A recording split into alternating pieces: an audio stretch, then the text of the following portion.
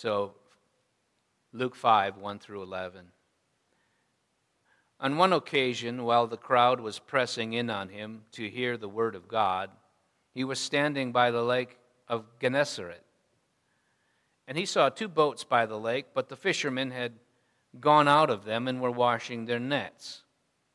Getting into one of the boats, which was Simon's, he asked him to put out a little from the land. And he sat down and taught the people from the boat.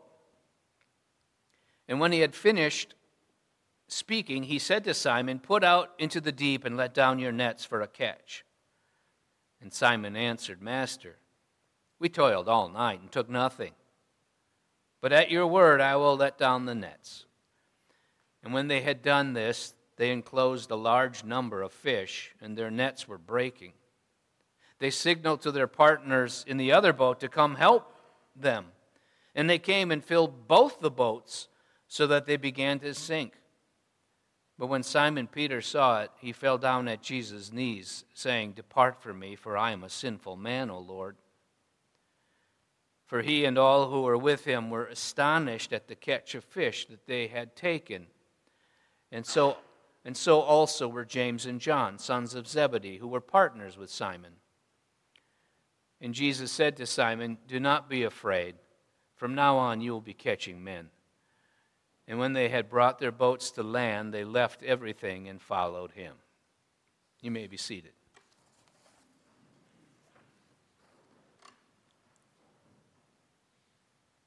So I was saying how my family members were kind of complaining about how long my Thanksgiving sermon was. Well, they didn't complain outright. They just mentioned it was pretty long. To which I said, "You're welcome." I mean, isn't that the way it is? I didn't just do all that work for the fun of it. But I did say to them this morning that I'll make up for it today. This is going to be a shorter sermon.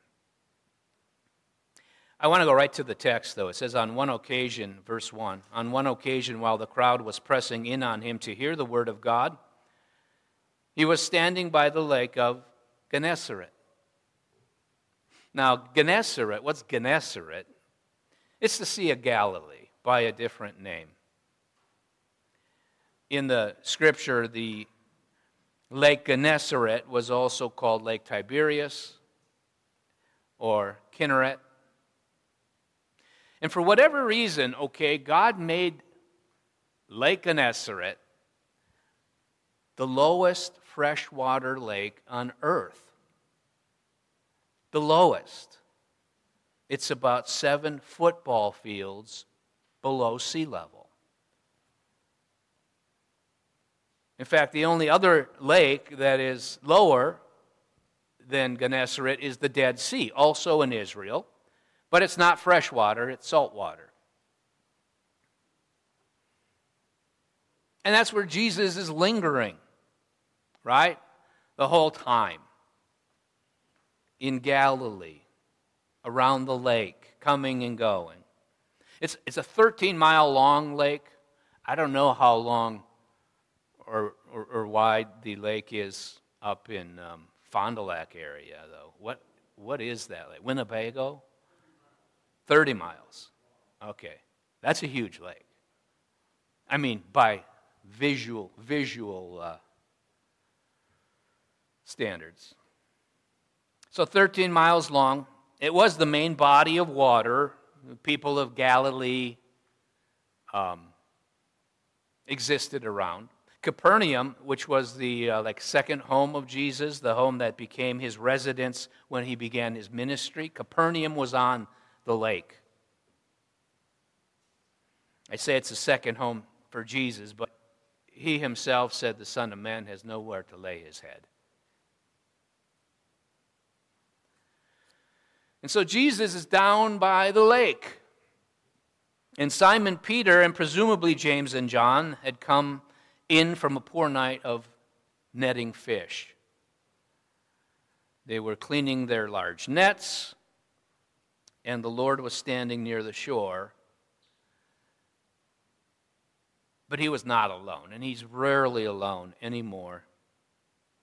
For he'd begun to attract these crowds and crowds of people. He had to escape. If he ever wanted to get alone, it would be like wake up early morning and go out and pray. One reason they were attracted to Jesus was because of the miracles he performed. He was healing the sick, casting out evil spirits. The other reason they sought Jesus, a nobler reason, was that many they really longed to hear the Word of God. They hungered for it. And to me, it's like, give me that group of people, right? Give me lots of those kind of people who hunger for the Word of God. And look out.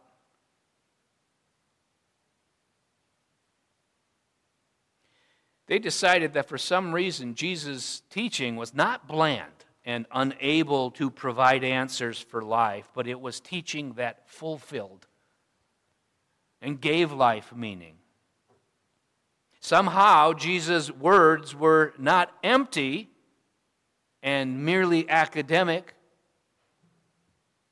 with little strength, but his was empowered teaching and could open a man's spiritual eyes, let alone his physical eyes. It could open a man's spiritual ears and make his heart of stone into a heart of flesh. Like the prophet said would happen when God made a new covenant with his people. So this is who they're pressing in upon. They're pressing in to hear him.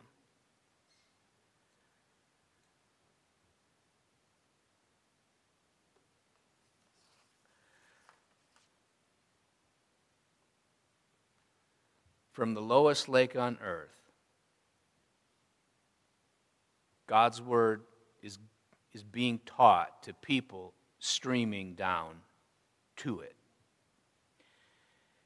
And for sure, one thing we'll say about anyone who yearns for the Word of God is it's the work of the Holy Spirit that brings it about. If the work of the Holy Spirit is taking place, you are going to yearn for God's Word. If you have no appetite for God's Word, then the Spirit is lacking in you, or you are grieving the Holy Spirit with something else going on in your life. All good things are a result of the work of the Holy Spirit. Later in his life, Jesus will tell his followers this to prove the point. He says, "It is the Spirit who gives life. The flesh is no help at all." He's referring particularly to his conversation of how people would have to eat his flesh and drink his blood, and they were having a hard time with that whole thing.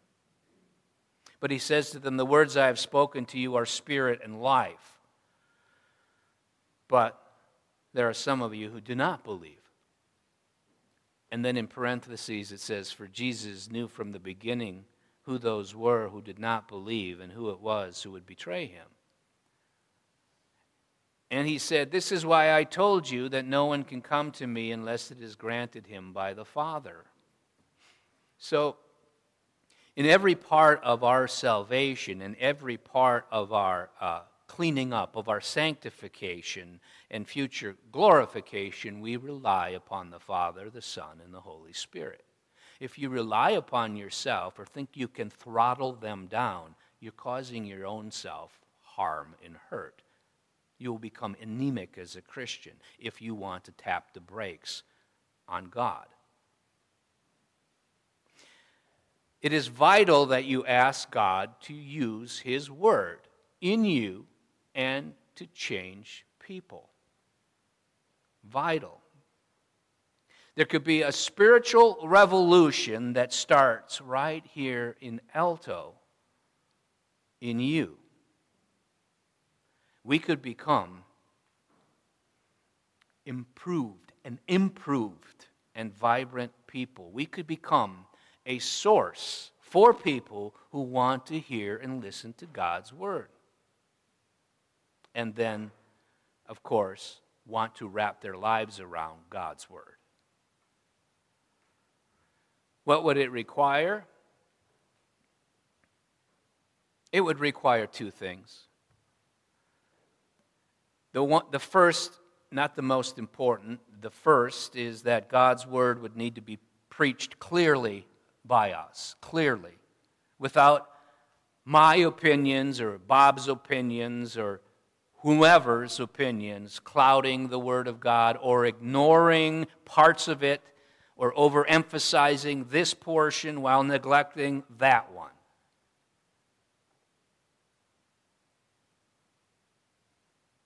So it's God's word that needs to be preached clearly. The second ingredient for spiritual revolution would be the Father granting to us a good measure of spiritual interest, of spiritual vigor.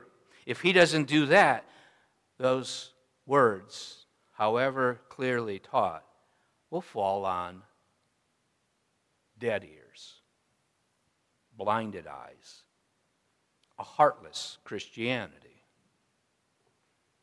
As Jesus said, it is the Spirit who gives life. So ask God for a change if you want it.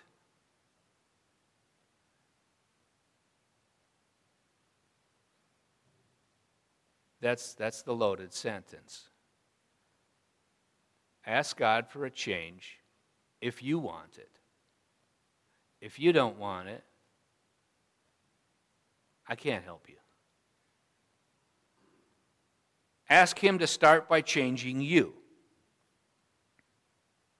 Then ask Him for your family members, church members, others also in your life as you work your life's circumference out. How wonderful here that people would want to hear the word of God like the crowd. Okay, of verse 1, they're pressing in on Him. How wonderful is that? They pressed in. They wanted to get as close as possible because they wanted to hear every syllable of it for themselves. They didn't just want to be told by somebody else secondhand. They wanted to have it themselves. And for some, the desire to hear the word of God is greater than a desire for gold, even much fine gold, as David said. It's sweeter, he says also, than honey and drippings of the honeycomb. Psalm 19. So this pressing into here, it must be God's work in the people. For when people want to truly hear the word of God, it comes to them because God is with it. It's as if it comes directly from His lips. If you sit in church and the sermon's being preached and you're ho-hum about it, then you're not hearing as if it's coming directly from God's lips. And yet it should be that.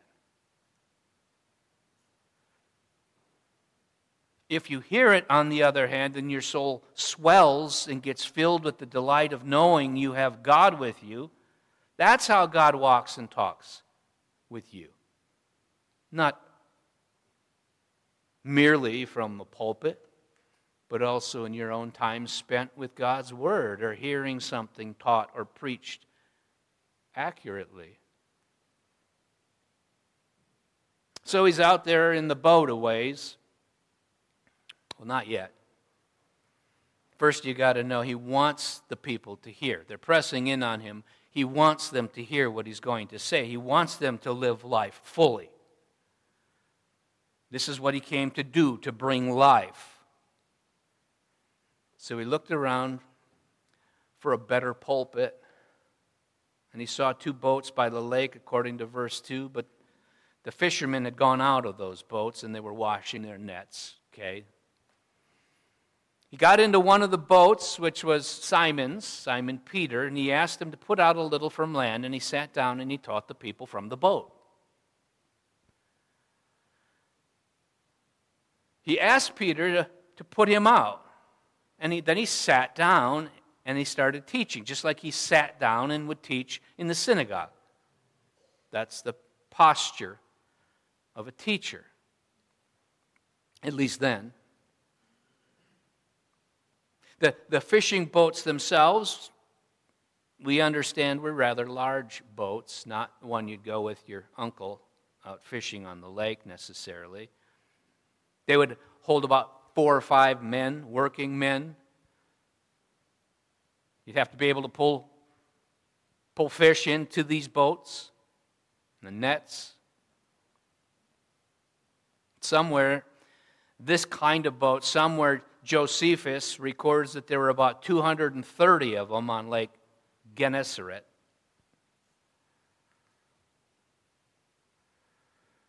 But they were fishing boats, not pulpits. And Simon Peter was a man who was an expert that fished in fishing, not one who fished for people. Things are about to change. The reason Jesus wanted to be out away from the shore was so people could hear him better. If they pressed against him, his voice would have got boxed in, kind of muffled. Whereas his heart was for the whole multitude. He wanted them to hear directly. He wanted them to hear every syllable and begin to go, what does this mean for me? How do I apply this to my life? This day the people were ripe for harvest. Not only this day the people wanted to be brought in from the fields. Not only this day, and he won't let them down. Lest you doubt his motives. On another occasion in conversation, Matthew records in the Gospel of Matthew, Jesus went throughout all the cities and villages, teaching in their synagogues and proclaiming the gospel of the kingdom and healing every disease and every affliction. When he saw the crowds, he had compassion for them because they were harassed and helpless like sheep without a shepherd. Then he said to his disciples, the harvest is plentiful, but the laborers are few. Therefore pray earnestly to the Lord of the harvest to send out laborers into his harvest. Matthew 9:35 through 38. So he's doing what he does by being put out in the boat and teaching the crowds. And theologian Albert Barnes describes it, saying it's probable that this was a small bay, or cove, and that when he was in the boat, the people on the shore stood around him in the form of an amphitheater. It is not improbable that the lake was still, that scarcely a breeze passed over it, that all was silence on the shore, and that there was nothing to disturb his voice. In such a situation, he could be heard by multitudes, and no spectacle could be more sublime, more wonderful than that of the Son of God, the Redeemer of the world, thus speaking from the bosom of a placid lake, the emblem of the peaceful influence of his own doctrines to the poor, the ignorant, and the attentive multitudes assembled on the shore. We don't get to hear really anything about what he taught them in this text, but Luke wants you to see what comes next. Verse 4, and when he had finished speaking, he said to Simon, put out into the deep and let down your nets for a catch. And Simon answered, Master, we toiled all night and took nothing. But at your word I will let down the nets. And when they had done this, they enclosed a large number of fish, and their nets were breaking. They signaled to their partners in the other boat to come and help them. And they came and filled both the boats so that they began to sink. Now, it's not unreasonable, right, for Simon to say what he said, Master, we toiled all night and took nothing. So coax Jesus out of the idea. This is really seeing things according to the eyes of a practical man. He fished for a living. It was quite reasonable for Peter to conclude that the fish just are not moving. Master, the prospects aren't good, but if you really want me to, then I will. So even though Peter knew better, he also has learned to submit himself to the Lord Jesus on some level.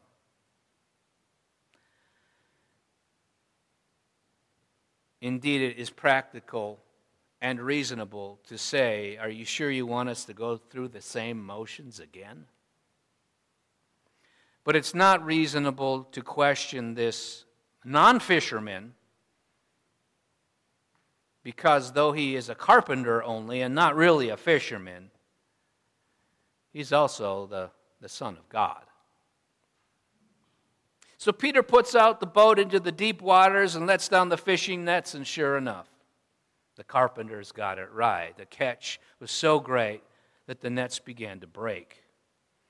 They signal for help to pull in the catch. Both boats are filled with fish to the point that they fear sinking them out in the deep. It was doubtless frantic. But Peter, he becomes distracted. They're all working. Peter's distracted. In the moment, he doesn't even care about the fish. He doesn't care about his livelihood, the record catch. Those things are far removed from his new primary affection. Peter's priority, and all of his priorities, just experienced a revolution. Verse 8 says, "But when Simon Peter saw it, he fell down at Jesus' knees, saying, 'Depart from me, for I am a sinful man, O Lord.' For he and all who were with him were astonished at the catch of fish that they had taken, and so also were James and John, sons of Zebedee, who were partners with Simon.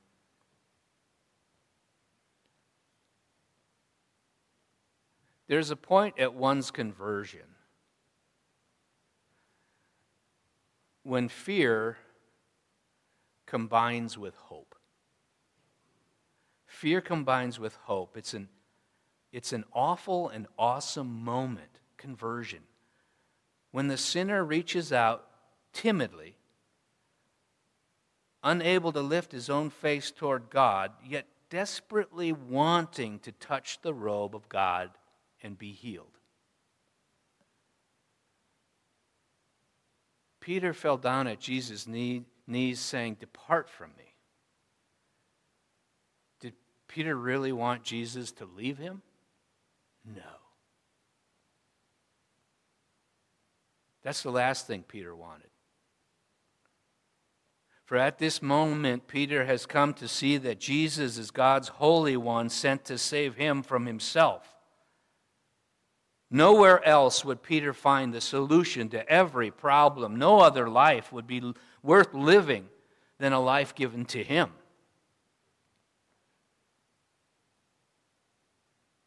No, he doesn't want Peter. He doesn't want Jesus to depart from him. Later in John 6, we're going to read, "After this, many of his disciples turned back and no longer walked with him," speaking of Jesus. So Jesus said to the 12, "Do you want to go away as well?" You know who pipes up? Peter. Simon Peter answered him, "Lord, to whom else shall we go? You have the words of eternal life, and we have believed and have come to know that you are the Holy One of God." So now, when Peter says, "Depart from me," he doesn't want Jesus to leave. But he does want his own sin to be taken out of him. He wants his guilt and shame gone. This awesome and lovely Son of Man was so holy and true and all-knowing that all Peter could think about was Jesus' boat, Jesus' beauty in the same boat as his ugliness. Jesus' beauty in the same boat as his ugliness. Depart from me, for I am a sinful man, O Lord. That's the full sentence. That's the viable sinner's prayer.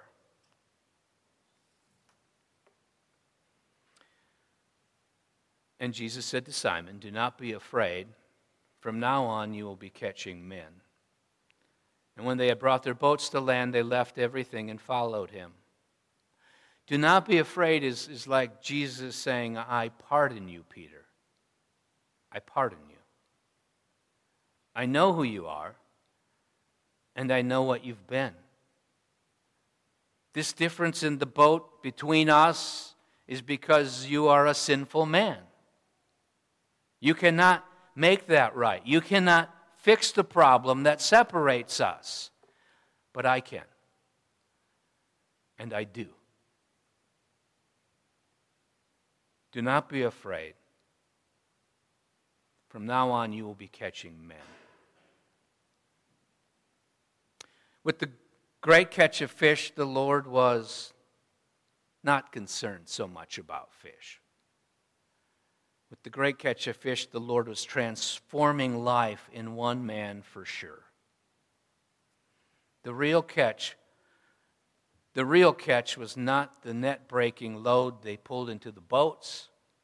It was Peter, the rock upon whom Jesus would build his church. And surely these disciples would fish again. You'll see it. But that occupation has now become so secondary and merely meant to serve the kingdom of God, for which they have now committed their life and affections.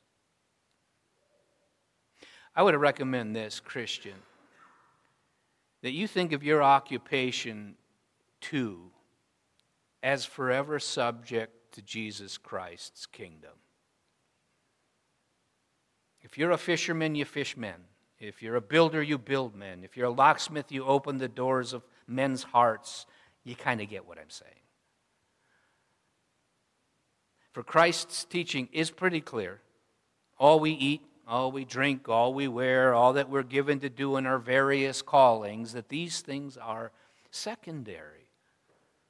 Jesus told us, seek first the kingdom of God and his righteousness, and all these things will be added to you. Let's pray. Lord, I ask that you would indeed effect a change in those hearts and souls of us that need an obvious change, and in us where the change isn't so obviously seen. Continue by your Spirit and your word to change us.